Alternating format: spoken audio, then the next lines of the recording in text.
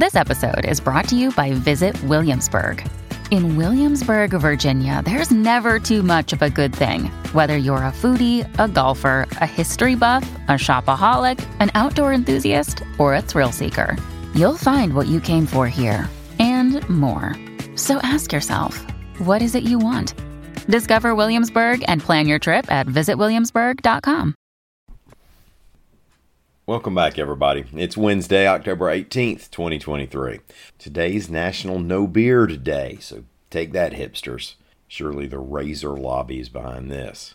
Let's talk about truant students, extinct species, labor and delivery, and more. My name's Ike Morgan, and we are down in Alabama.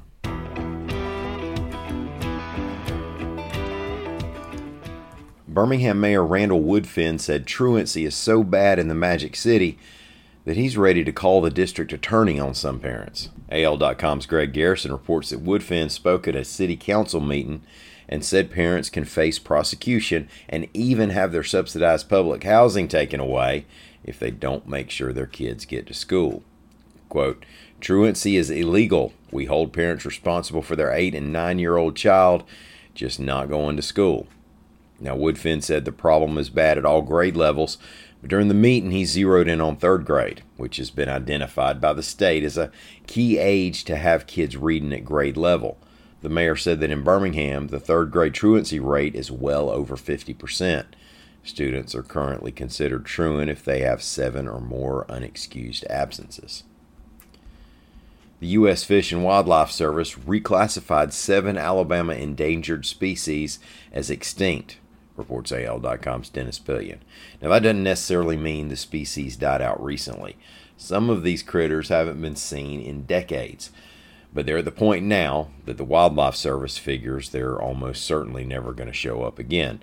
The species include a bird and 6 freshwater mussels and snails. They are the Bachman's warbler, the southern acorn shell, the stirrup shell, the tubercled blossom pearly mussel, the turgid blossom pearly mussel, the upland comb shell, and the yellow blossom pearly mussel.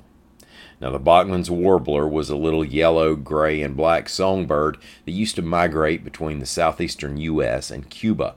The last confirmed sighting was in 1988 in Louisiana.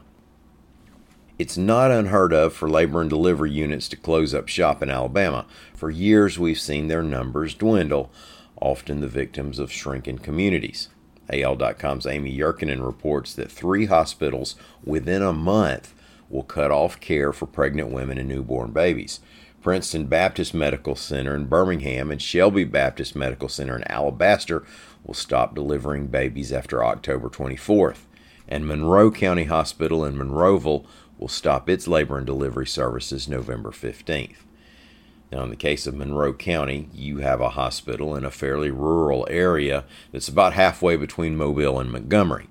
Amy interviewed a Monroeville woman who's 25 weeks pregnant and hoped for an all-natural delivery, but she said she might end up with a planned induction or even a C-section because it'll be at a unit now that's an hour and a half away.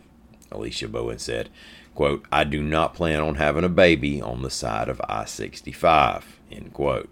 Now, although she probably wouldn't be the first, that's pretty solid planning on her part. A trip down to Campbellton, Florida paid off for a Dothan man.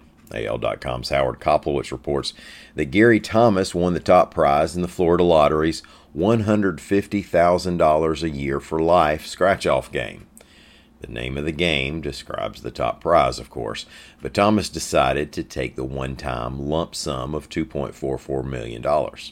Now, if you do the math, Thomas is 49 years old, so he would have been 66 years old when the total of the annual payments would have surpassed the lump sum amount. After factoring in the real value of wealth over time, our analysis determined that he's a winner either way. Well, thank y'all so much for listening. We're going to be back here again tomorrow. Until then, come on by and see what we're doing on the internet at al.com.